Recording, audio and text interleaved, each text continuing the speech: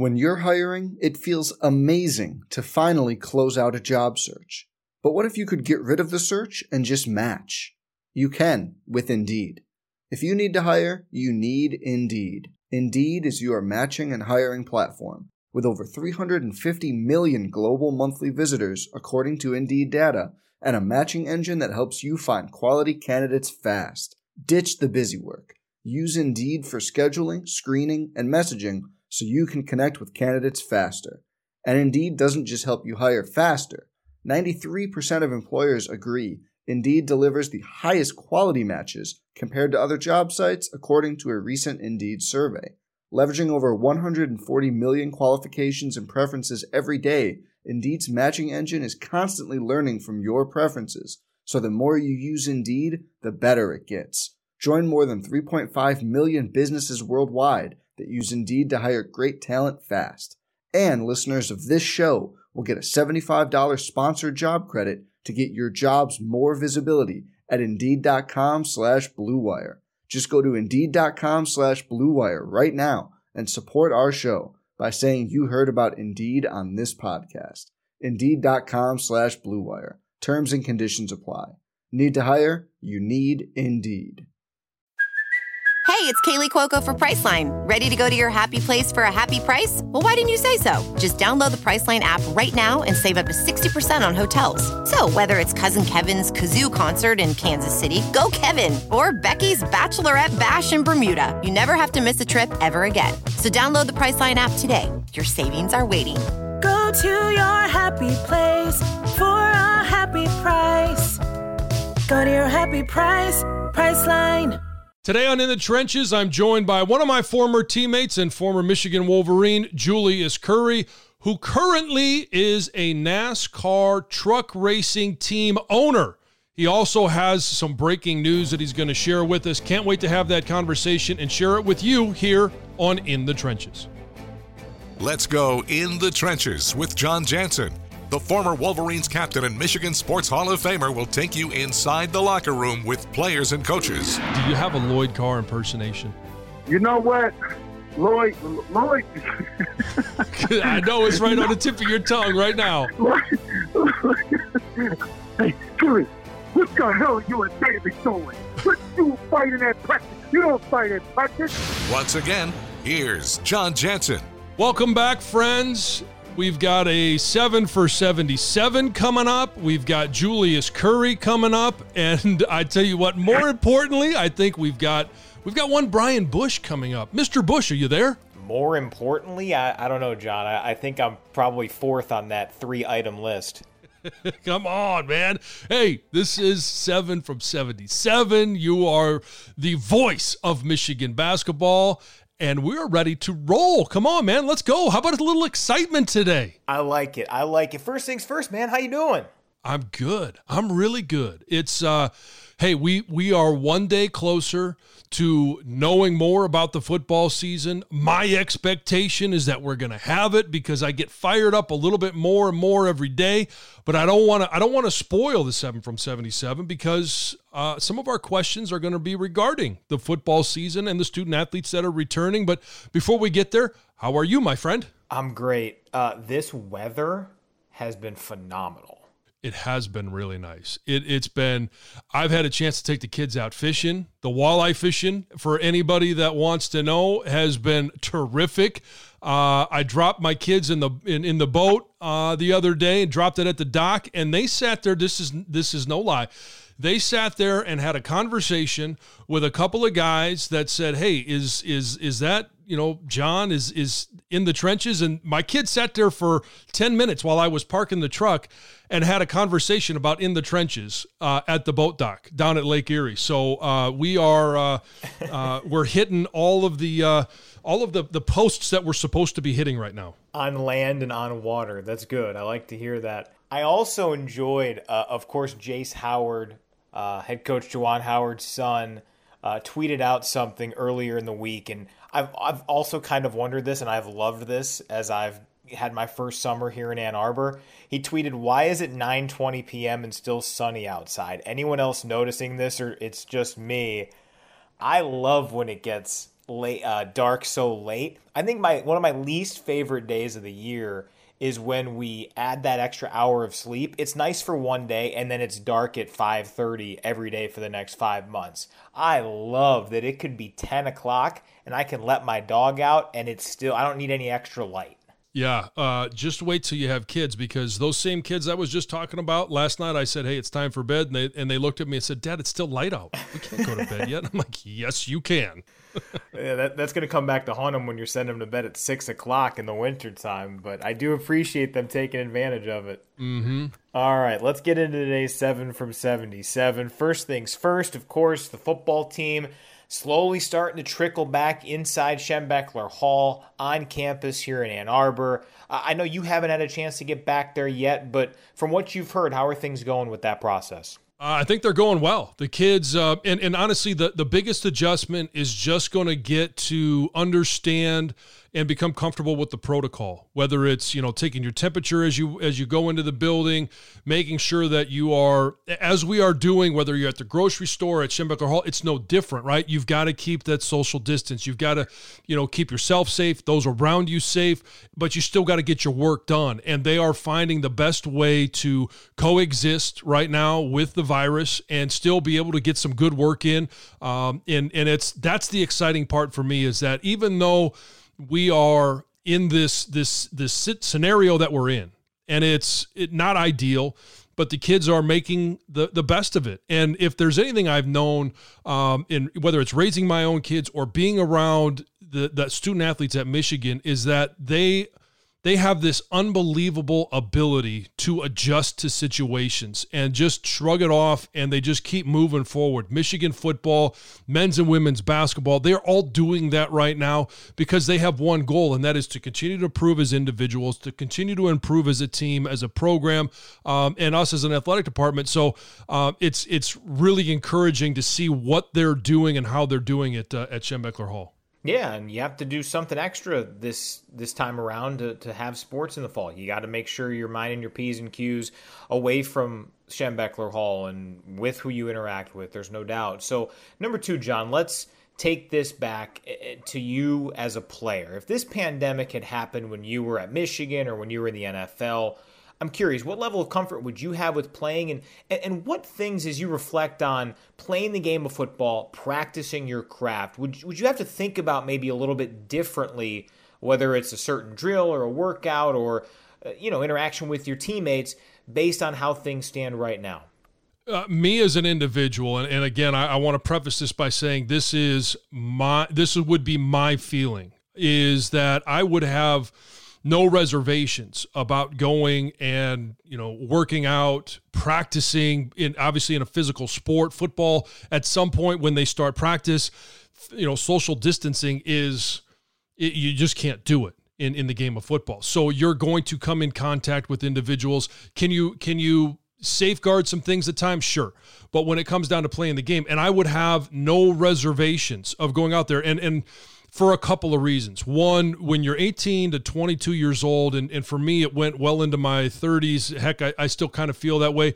You feel like you're invincible, right? And the more that you remove yourself from that time, you find out that maybe some of the things you did at that time were stupid and maybe you shouldn't have been invincible.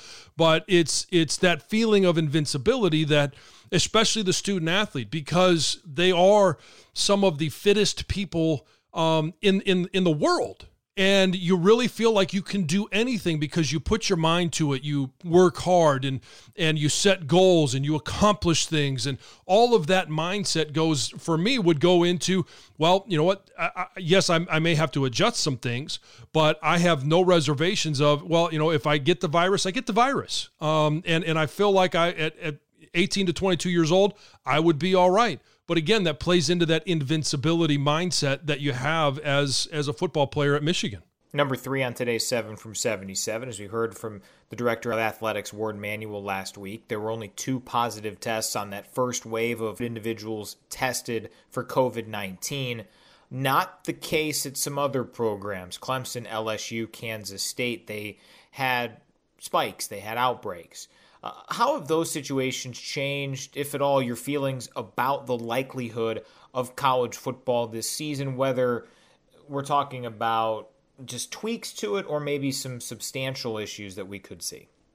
It really hasn't changed my opinion at all. I mean, to think that, I think, whether it's 2, whether it's 20, whether it's 30, if we all thought that, hey, we're going to test these student athletes, we're going to test the coaches, and nobody is going to turn up positive, that would be 100% foolish. And, when it's the coaching staff, then you've got to start thinking about, okay, well, who is it? And, what is their age? What is their health condition? Do they have any underlying health conditions that might put them at risk? The same with the student athletes. There are some student athletes that have overcome some underlying health conditions, and they continue to compete at an extremely high level. Doesn't mean that they don't have those conditions anymore. So you've got to take into account, okay, who is it that's testing positive? Who have they come into contact with? But for me, it's kind of par for the course. We expected that they would, have some positive tests. We expected that there would be some that would test positive for the antibodies.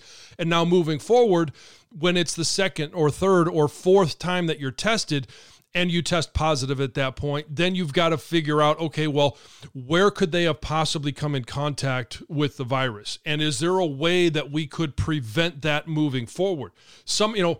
We all are trying to live our lives, and to eliminate the potential risk is, it's impossible, but it can be mitigated with doing some certain things. So it's about a learning process, but it really hasn't changed my opinion at all as to whether we have college football or not. I still am very optimistic. I do think we have college football. It's just the length of the season. I don't know that we play non-conference games. I don't know, maybe we add another Big Ten game on the schedule because we're just going to be playing in conference, and we're going to have the same testing protocol throughout the Big Ten, which, would give me comfort as a player. It would give me comfort if my son or daughter was playing at the University of Michigan, that there was some consistency in testing, in how they are dealing with the whole coronavirus at all the Big Ten schools.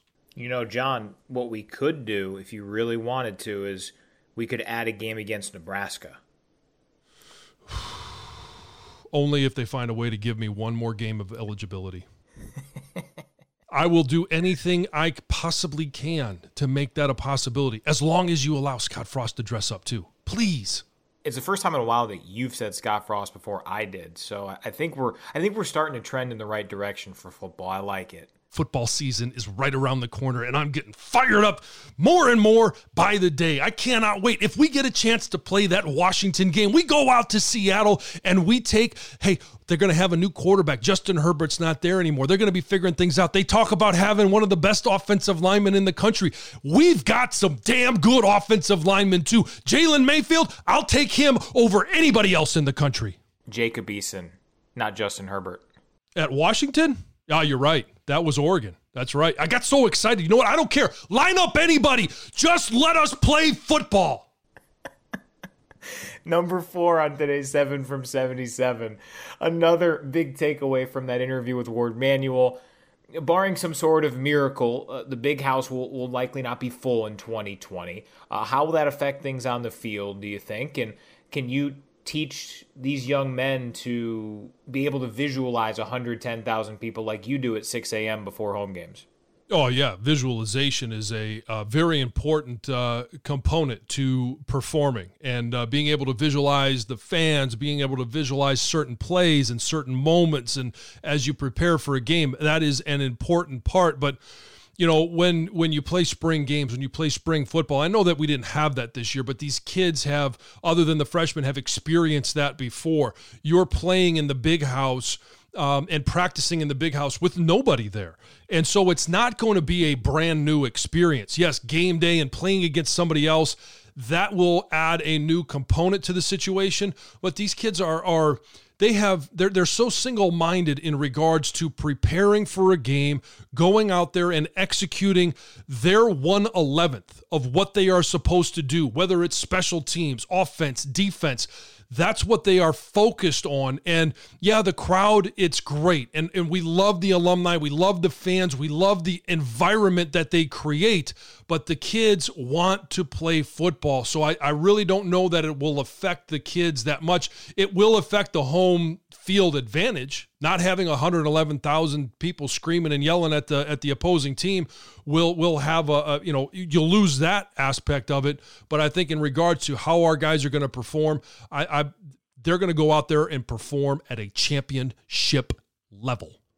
Speaking of championship levels, number 5, we haven't talked a ton about the grand scheme of the Big Ten on the field because obviously there have been some bigger issues to discuss on this podcast. But I'm curious, as we stand right now, what we know about these teams without a whole lot in the way of off-season work in person, what would be your top 5 in this league right now at this point heading into 2020? You know what? I don't want to – I'm going to start at number 1 so I can get it over with.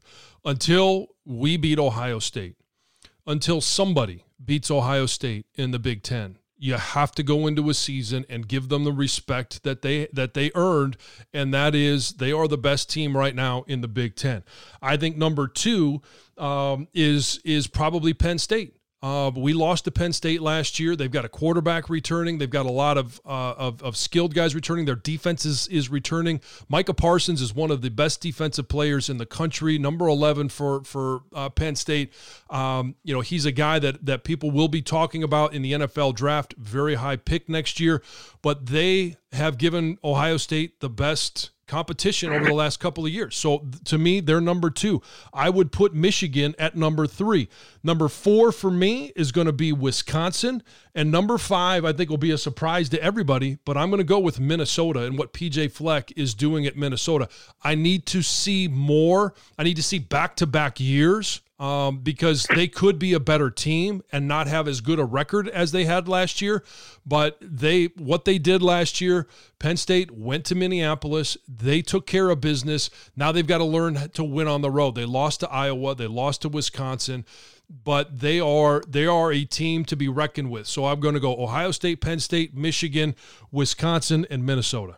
Yeah, that Wisconsin-Minnesota game early this season, obviously if we play the schedule as is, that would be October 10th, and the next week, Michigan goes up to Minneapolis to take on the Gophers. Interesting stretch for them. Number 6, John, the MLB season is set. 60 games. It's a sprint. Scale of 1 to 10, how excited are you for baseball come late July? Oh, I'm about a 5. And it's really, I'm always excited for baseball season. And for me, baseball is best heard on the radio because it's just kind of the soundtrack of summer. And no matter what you're doing, I love turning on Tiger Baseball. I love having it in the background. You hear the crack of the bat. You hear the crowd mumbling a little bit. You hear the popcorn guy, somebody, selling a couple of Bud Lights, whatever it is. You hear that soundtrack and it just gives you that warm, fuzzy feeling. But with the labor disagreement that they had, whether it was owners, whether it was players, I don't care. With so many people right now with unemployment, so many people struggling to pay their mortgage, pay their bills, find a place to live, to have that play out in the media the way it did, it rubbed me the wrong way. And so I'm excited because I want to hear the soundtrack of summer, but they've turned me off a little bit. Can't blame you on that. I'm with you. Number 7 on today's 7 from 77. Obviously, it's been quite the last week plus within NASCAR. Julius Curry about to join us. What are some of your takeaways, not just from that conversation, but how Julius has transformed himself from his playing days now into a different role within sports? Well, the couple of things I took away from the conversation with Julius that we'll hear in just a minute is the concept of team.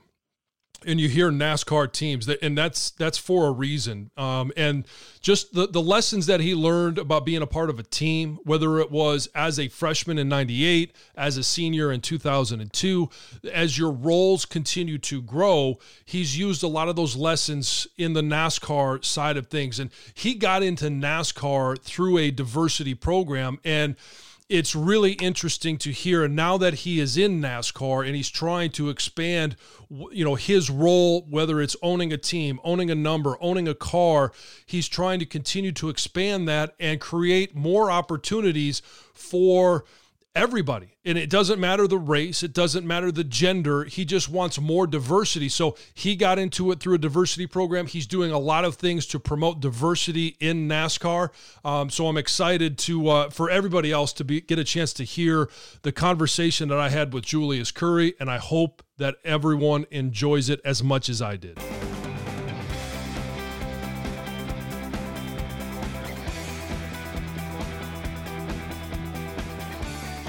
I've got a special guest today here, a former teammate of mine. He was a youngster when I was in my 5th year, but Julius Curry has joined us here today, defensive back, defensive extraordinaire, as well as punt return specialist. So, Julius, thanks for joining us today. How you doing, my friend?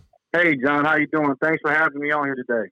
It's great to hear your voice. It's great to talk to you. And I just want to take some time and go back to the time that you played at Michigan, to your time with the Detroit Lions, talk a little bit about your football career, and then let all of our fans know what you're doing now, because you got some very interesting stuff going on that I don't think a lot of people know that you're into. So that's just a little teaser for what's to come. But when you think back to your time at Michigan, first of all, why did you choose Michigan? Man, why? I actually chose Michigan as a sophomore in high school before I was even a junior, and I made a verbal commitment to the University of Michigan when you were a junior, actually a sophomore, and I saw that Michigan was a team that was on a rise at the time before you guys won a national championship, and I wanted to be a part of that, and I wanted to be a part of the tradition of the University of Michigan, being that they were at the time, the leaders and best, and when I was in high school. So now, once I got to Michigan, it was like I had a lot of shoes to fill up to. We had a guy named Jesse Johnson that was from my high school that went to Michigan, and he was like kind of influential. He made a play with Jesse, and he made me, he encouraged me to come to Michigan and take a shot at going, taking it to the Big Ten versus going out to Florida or Miami. And so that kind of made me want to come there. And then once I got to Michigan, it was like coming to a place where we were the number 1 recruiting class in the nation. You guys were the returning national championship team, and the leadership was just amazing. We had the Tom Brady, Drew Henson, duo going at it.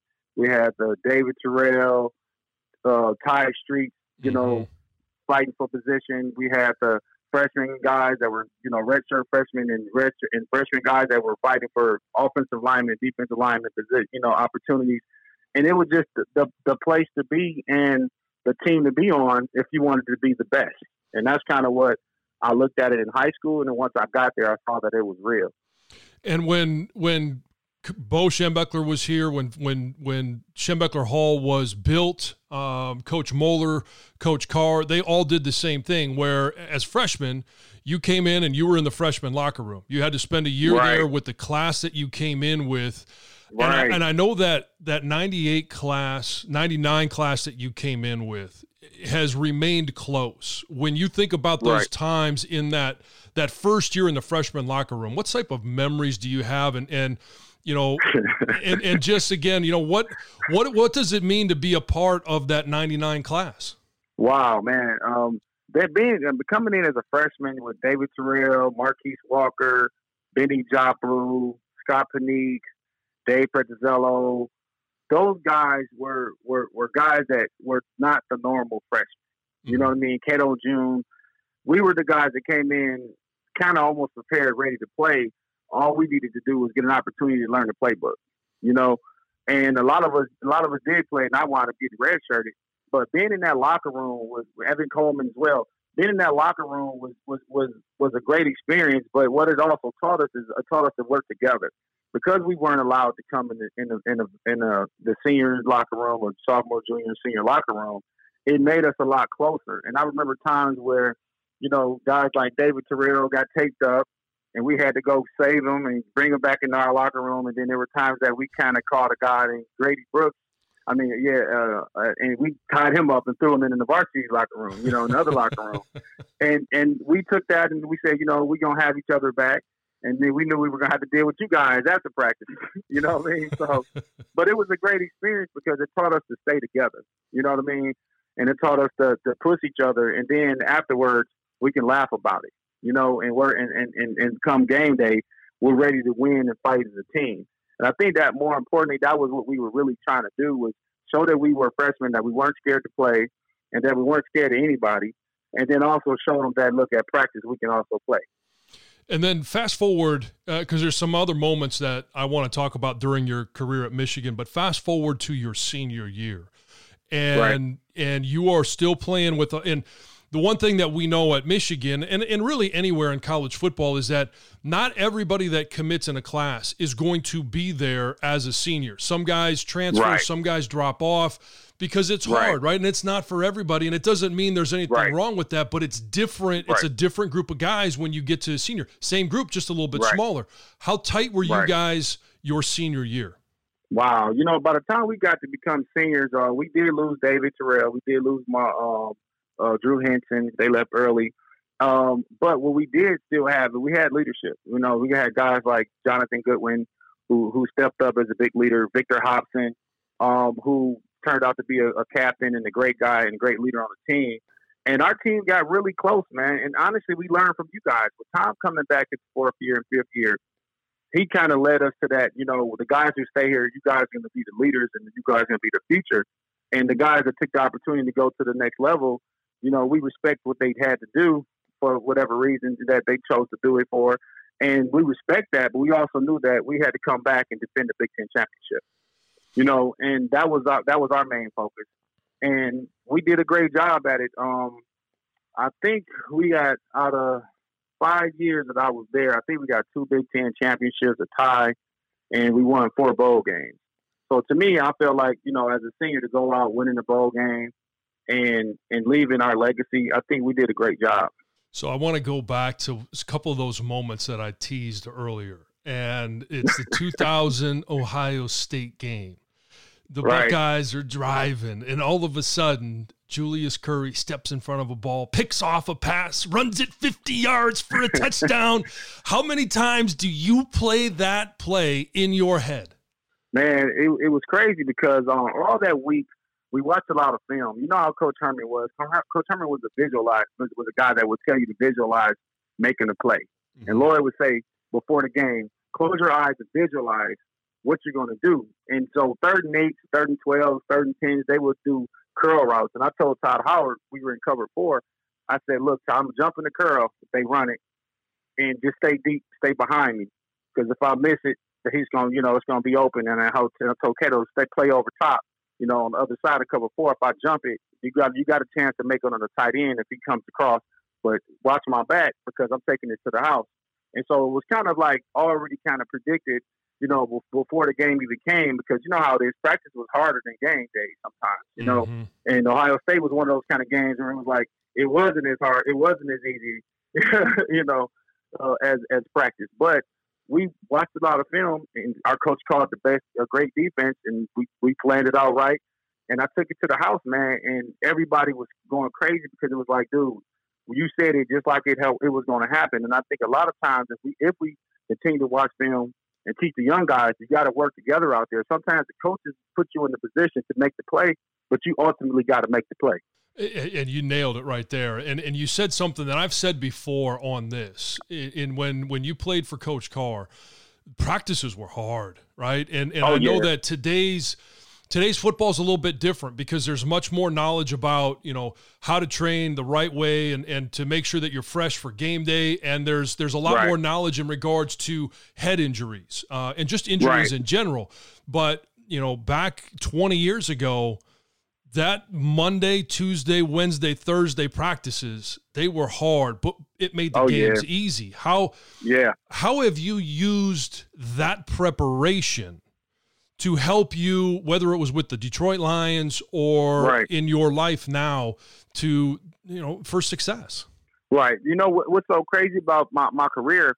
Once I left Michigan, my last 2 years in Michigan, my fourth year and fifth year, I missed a total of 12 games because I had injury. I had a shoulder injury, then I came back and I had a torn MCL injury. So, what it taught me was once I got to Detroit, I wound up getting picked up after the draft by the Bears, and then I got traded to the Detroit Lions after preseason. And so once I got to Detroit, it was kind of like I was the practice squad guy. I was the guy that was out there doing kind of what I did at Michigan when you were a senior on a freshman when I was playing Randall L for the defense because we didn't have a quarterback that can kind of do what Randall L did, and I stepped up. And to me, what Michigan taught me was team. And even though it was pro, it still taught me team, even though it was more about business. You know what I mean? And so I was able to transfer the team aspect to the Lions, being a guy that was on the practice squad and trying to bring my best every day to practice to get the guys like Dre Bly, to get the guys like Joey Harrington an opportunity and to get a good look so that we can play on Sundays and hopefully win some games. And from what we did at Detroit and how it did transfer, if you look at the numbers back in the day, we were the number 2 defense in the NFL when I was playing for the Lions. Even though I wasn't starting, I wasn't playing much. I played 4 active games where I played that my rookie year, but I feel like I helped make that team better, and that's what Michigan needs right now. And, is the younger guys to step up to the plate and say, we're not going to wait till senior year to make an impact. We're going to come in as freshmen and make an impact, or we're going to come in as transfers and make an impact this year. You don't have to wait next year to make that impact. You come in with the attitude that you want to win for Michigan and that you're going to do whatever it takes to get there. I've got Julius Curry today here on In the Trenches. And Julius, you mentioned that you had committed your sophomore year.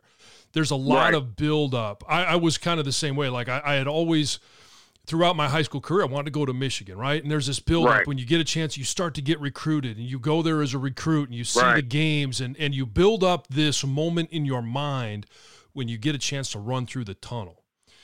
Right. When you ran through the tunnel the first time, did it live up to the dreams that you had as a high school athlete? It sure did, John.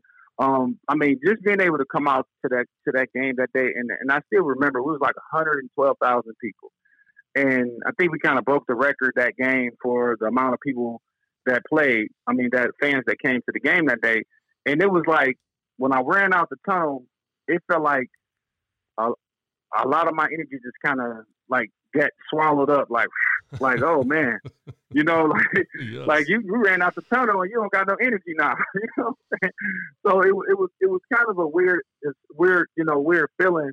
One, seeing that many fans, cheering, and 2, seeing the guys on the other side of the field that we had to play that day.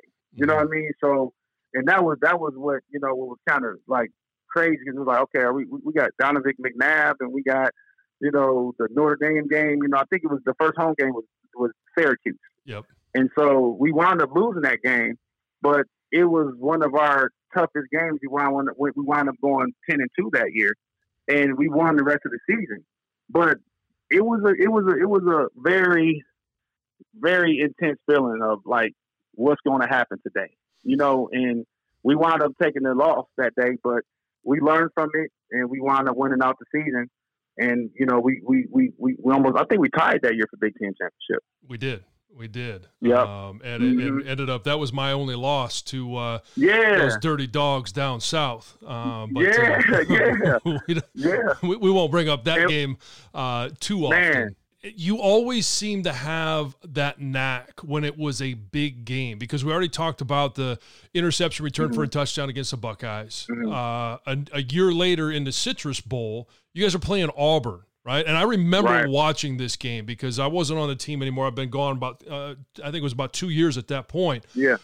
But what was it about the big games that it seemed like Julius Curry was a name that we heard in big games? Because, again, you had another interception as Auburn was driving. Game was tied 14-all, and that's the play that turned the tide. Right, man. And honestly, what kind of drove me around that time was Lloyd Carr was asking me, before the bowl game. He said, what kind of legacy are you going to leave? Before those big games, what are you going to leave on the field? And what are you going to be remembered by? and the expectation is for the position.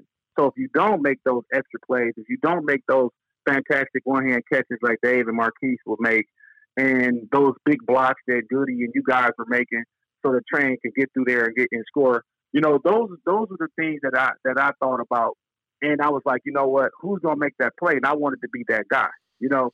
And just like you, if it was 4th and 1, you like, I want to be the guy that makes sure A-Train gets his first down. Mm-hmm. You know, and I think we all kind of had that attitude on, I want to make the play, and I'm going to make the block, and I'm going to make the sack.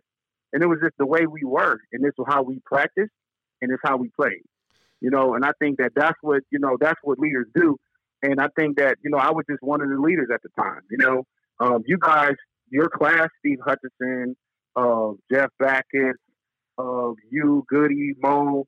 I mean, you guys were like true leaders. Like, you didn't have to say, all right, John, get in the front. John was in the front pushing us. And it was like, John, slow down. Dang, man, we just trying to, you know, we trying to get you done with the run, but you right there, you know, and it was like you pushed us and we pushed you. And I think that once you guys left, it was like we had to live up to being the junior, to being the senior, to being the 50th senior, you know, and we knew how to do it because we had leaders that did it before us. I still feel like I can run with the defensive backs. Man, I think you can too. You definitely can beat me now. So, hey, I'll try to run long distance. and you know, you mentioned it too, right? We both played for Lloyd Carr. What did he mean to you when you were at Michigan? And before it's over, I know that this will probably come out, but do you have a Lloyd Carr impersonation? You know what? Lloyd. I know it's right on the tip of your tongue right now. Hey, Julius, what the hell are you and David doing? What you fighting at practice? You don't fight at practice. What are you doing? It's those people here. It's all this stuff here. You know, it was like me and David would fight at practice and get kicked out, right? Almost every year doing spring ball. And that was kind of his thing, like, you know, what the heck were you doing? You know, what were you thinking? And a lot of us did have those moments at practice, you know what I mean? Mm-hmm. Where we kind of lost our temper and Lloyd came to us and just gave us that kind of kick in the butt or grab your face mask and tell you to go in. You know what I mean? And all it was just Lloyd showing his love because he didn't want, ultimately, at the end of the day, one us hurting each other. You know what I mean? Mm-hmm. I still remember one practice where I think we knocked out like 3 tight ends. You know, we knocked out Truman, we knocked out Campbell, and then we knocked out Seymour, you know, in one practice, and then we had to wear shells after that. And it was like, ultimately, what we were trying to do was show them that we're not soft. You know what I mean? That we're gonna play and we're gonna play hard, but also at the same time, we were hurting our players. And so Lloyd saw that and was like, these guys are good enough, you know, to not have to play to hurt each other, but to play to win. And then, you know, and that kind of made me play a little bit different because instead of going for the big hit, I want to go for the pick. Or I want to go for the strip and take the ball away. So we practiced it a little bit different versus how we were when coming in straight up trying to knock people's heads off, which ultimately would cause more concussions and things like that, which is what we're dealing with now. I got Julius Curry, played at Michigan from 1998 as a redshirt freshman to the year of 2002. Played with the Detroit Lions for a little bit. How long did you play in the NFL?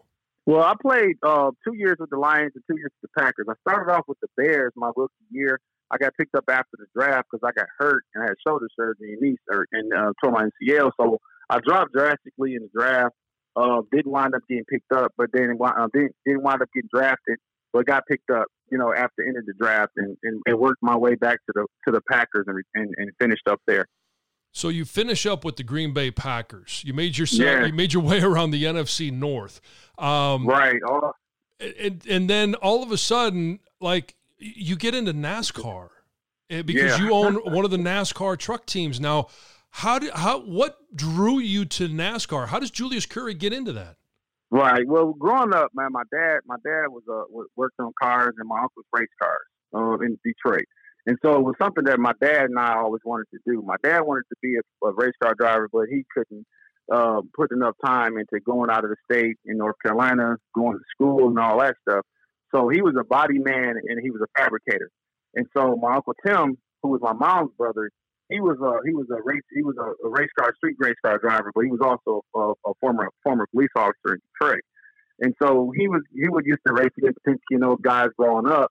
And I would be at the races, at 12 o'clock at night with my dad, while my mom was at work and trying to be out there, hanging up and trying to be a race car driver.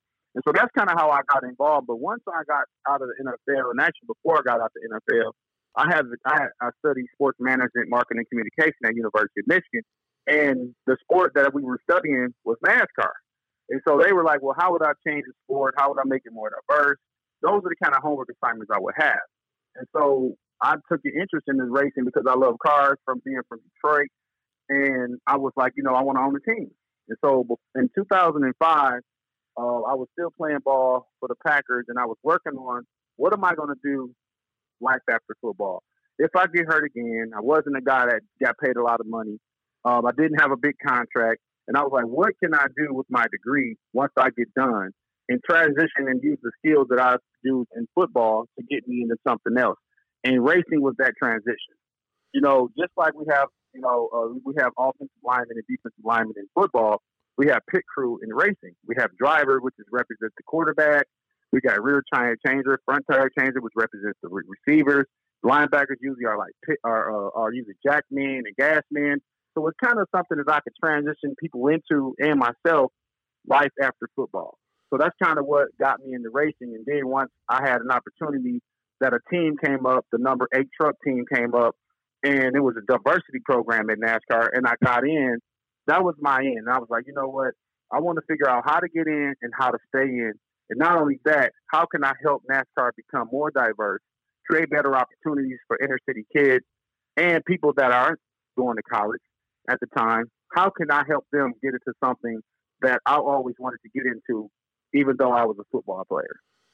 So, and you bring up, and this is an easy transition for us, so diversity in NASCAR. You got in through a diversity program. Since you've been in NASCAR and now that you own your own team, are there certain things that you're doing to help, create that diversity in NASCAR? Yes.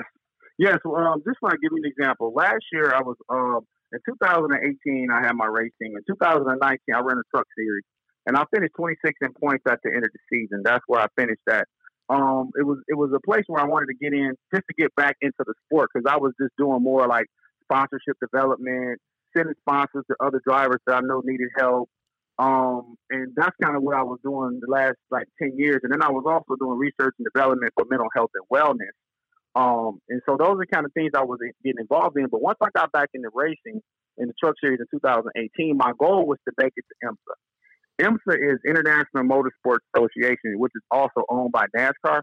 But what it is they bought IMSA, came in and partnered with NASCAR 4 years ago to create an opportunity where NASCAR supplies some of their resources and IMSA coming from Europe coming here and partnering up with them. And so I wanted to get involved in that, meaning Lamborghini, Ferrari, Audi, Alfa Romeo, those brands that are not typically NASCAR brands. I wanted to get behind them and help promote diversity in market. So now it's not so more of diversity in race now. It's more diversity in market and offering opportunities for men, women of all colors to get into the sport. So it's more of a humanitarian and humanitarian thing than it is a race thing, with me. Mm-hmm. So that's kind of where I'm at right now. And I'm like, all humans need to have the right and opportunity to get into motorsports. But ultimately, I am black, and I am trying to help more people of color to get into the sport and learn something that they're not usually involved in. Have you seen the fruits of your labor? Is it happening? You know what? I have. I was working with Florida Atlantic University last year, and I did a male initiative program where I met with students and I brought engineers to different partners' garages. So I took them to one garage, Team E Racing out of Boca Raton, and I took about 12 engineers there, and I talked to them about job training and job placement. Some of those guys became interns, and some of them actually got jobs working for race teams. So those are the kind of opportunities that I'm trying to offer college students, and not only college students, but vocational guys, vocational training opportunities where guys can come in who don't go to college and have the same opportunity. When you look at what has gone on over the past 4 to 6 weeks after, in the reaction to the murder of George Floyd, we've seen NASCAR make some steps, take some steps. They obviously are getting rid of the Confederate flag. They're doing some different things. Is this, I don't want to say an opportunity, but is it an opportunity to further diversity in NASCAR, and not just in NASCAR, but in all of professional sports or motorsports in general? Right. Yes, I think right now is a great opportunity. It's definitely this George Floyd situation has definitely, and the death of him has definitely brought a lot of stuff to the forefront, especially when dealing with race and motorsports, and particularly NASCAR. NASCAR definitely there is making some changes because, one, they have to, and two, they have been trying, but I don't think that leadership that was in place has really reached out to the guys that are involved and that's been spending their own money and supporting the teams that that have put their own money up. And that's what I think that we need to work on now. Being a NASCAR owner and being a NASCAR driver, two different type of opportunities. And what I'm really trying to promote is diversity in ownership, owning the team and hiring pit crew versus if you play for the Detroit Lions, I want to be Mr. Ford. I don't want to just be the player. I don't want to be just Joey Harrington, Dre Bly. I was that guy in college. I was that guy in the pros. Now I want to be the guy owning the team, creating job opportunities and training, and then retiring from something that I helped create. So I want to see more diversity in ownership, whether it's men, women, African-American, people of color, but not only that, women who are white, you know what I'm saying, that want the opportunity to own a team. So it's not really so much about, just being black. It's about just being able to diversify the sport and create opportunities no matter who you are. When you look at what you're doing, and actually I wanted to get into some news that you have in regards to, you had said, hey, your goal was to get into IMSA. Is that becoming a reality? Yes, it is. I actually just got contacted from IMSA and about getting a number. And I was like, when you try to get a number, you got to submit a couple offers and say, well, do you guys have this number and that number? So the numbers that I did submit for were 26, my college number, and 44, which is my Detroit Lions number. And so right now, that's kind of where we are in the process. I'm looking at race cars right now, and then next week I'll reveal what series we're going to be in. And so that's going to be like something that I can't wait to tell everybody. And you're definitely going to be one of the first guys I call.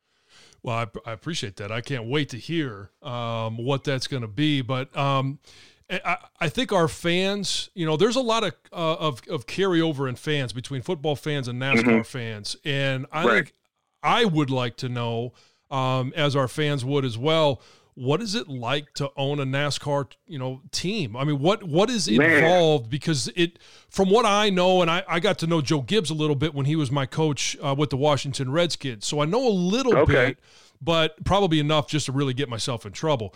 But the research and development, I mean, it's just, tell us all the facets involved of owning a NASCAR team. Man, the first thing is getting a number. A lot of people think that when you get into NASCAR, when you sponsor a team, you own the team. When you sponsor a team, you own the real estate on the car for whatever, if it's 1 year, one race, or 3 years, or however long that contract is. Then there's a different type of ownership, which is actually owning the race car. And then you have the person who owns the number. So those are the three type of ownerships in racing, in NASCAR in particular. So what I owned was the truck. I didn't own the number 33. I owned the truck in Truck Series, which is what I wanted to be known for in trucks. I wanted to be able to say, I come in there on a truck, and, the guy who I was partnering up with, Josh Rayon, he was actually the owner of the number. So I subcontracted work out for him, and he was the driver owner. And then after the fourth race, the number transferred over to me if that's what we agreed to, and so because I wanted to be the number owner and the truck owner. And it's hard to get a number. And that's one thing about NASCAR teams. NASCAR teams won't give up the numbers. So they'll rent them out, they'll lease them out. But to actually be like, I own this number and it's mine, that's kind of where you want to be if you are a minority getting into the sport. And you have that opportunity with IMSA. Yes. So I'll own the number, and then I'm looking to buy the car. And so that's what I'm working on right now is, owning everything, not just leasing out a car for a race or leasing out haulers or leasing out stuff like that, which you can do that because some companies lease until they can, afford to buy them all. Because a lot, when you first start a business, first 2 years, it is a little bit easier to lease everything. But after a while, you want to own stuff because then that now keeps money in your pocket.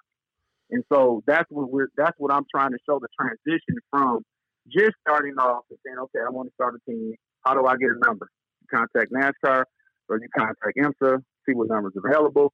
Then because IMSA is a new series that they're bringing to the United States, which is 4 years ago, there are numbers available in different series.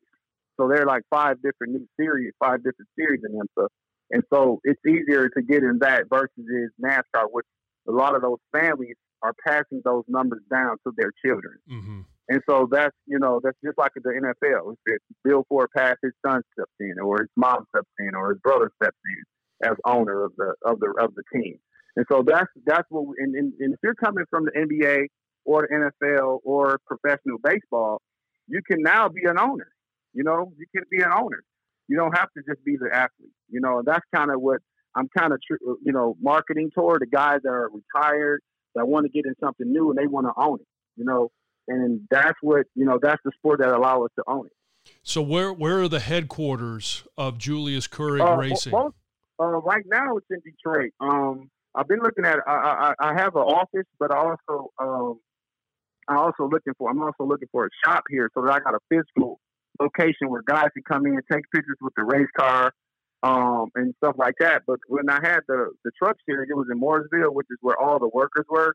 Mm-hmm. So I bought an existing, a truck, but the team that I was working with was taking care of the truck in Mooresville. So it wasn't in Detroit. I want to have a presence in where I'm from in Detroit so people can be more inspired and see it. And in Mooresville, they see it every day. But in Detroit, you don't. So I want to be more of a presence and bringing the IMSA cars here. And I will kind of give you a sneak on what series. I mean, it's going to be the Lamborghini Super Trofeo series. So we'll be racing Lambos. So to go from trucks and NASCAR to Lambos to IMSA is a big jump, and I think I'm ready for the challenge. I'm sure you are. I have no doubt. I have all the faith in the world that you are. And how big is Julius Curry Racing right now? How many people do you employ? And what's the end goal? Well, right now, what I'm going to be doing is I'm working with a couple of other teams. That one team is they have 2 cars for sale, so I got to meet with them. And what they also offer with me buying the cars is trackside service. So that means that they'll help me with my staff, the staff on the pit crew, and hiring the crew chief and all that. So I do have help, and that's one thing about racing. When you get into the sport, it kind of got almost a turnkey operations where you can subcontract out the work until you go through and filter out who you still want to keep, almost like football. With your new owner or if you're a new coach and you go to a team, well, I like these guys, but I think this guy over here may be better. I think this guy over here may be better, and and we'll add and subtract as needed. But sometimes in racing, a lot of it's kind of a turnkey situation if you're working with the team that you're buying equipment from. So that's kind of where I am now. When I own my truck team, I partnered up with my driver, and he came with a crew, so I just had to pay my crew. Mm-hmm. And so all that came out of my expenses, didn't come out of his. So everything that I'm hearing you say is that, whether you're leasing, whether you're owning, as you get into the sport, your team is so important to you. The lessons that you learned at Michigan about being a team member, whether it was, hey, as a freshman, this is what you got to do to earn your right. This is what you got to do as a senior. How have you used those lessons to help your team at Julius Curry Racing? Well, honestly, just letting them know that, look, first and foremost, when we work together, we work as a unit, and we are a team. So just like the Block M, the JC, that logo, no one's bigger than that. You know what I mean? Even myself, if I'm not living up to it, guess who I got to answer to? I got to answer to my son, who I'm passing it down to. And he's like, Dad, what do you got to make sure that things are in place so if something happens to you, that the business can continue to run. And so it's just like Michigan. You know, it's like you want guys to come in, and every year you want them to get better and better. And you want the leadership to lead back the traditions and the work ethic that it takes for you to be successful. And that's what I'm doing with my team. You know, the main thing about it, what I'm trying to focus on now is getting sponsors on board and having other people that are affiliated with the University of Michigan. And not only that, guys who own their own companies now that are looking for opportunities to promote their services or products. So I am looking for sponsors right now, and I'm looking for partners right now that are looking to get into the sport. And not only that, get their name out there in something that is so big, which is a NASCAR partnership. Well, we might see if we can get a little "In the Trenches" sticker on the tailpipe. Awesome. Right, that'll be awesome. No. We can work something out better than that. I appreciate it, man. Well, hey, Julius, right, I want to say thank you for your time and best of luck. I can't wait to hear the development of what number you get and the race team as you continue to grow. So, but thanks for your time today. All right, thanks so much, and hopefully I'll be talking to you within the next week to let you know and make an official announcement on what the car is going to look like and how it's going to be wrapped. Well, stay tuned here on In the Trenches, because we will make sure, as I get that update, we will let you, the Michigan fans, know what's going on with Julius Curry. Julius, thank you, sir. Thank you, John. You have it. Take it easy.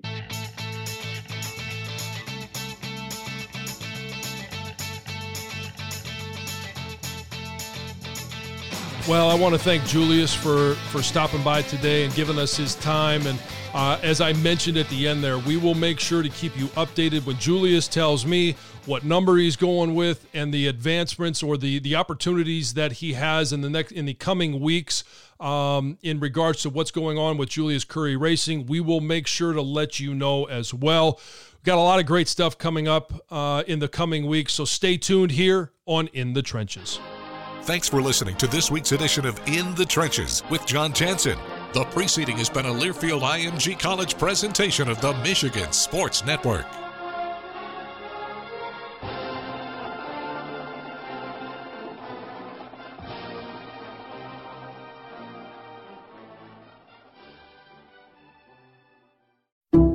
Some people just know the best rate for you is a rate based on you with Allstate. Not one based on the driver who treats the highway like a racetrack and the shoulder like a passing lane.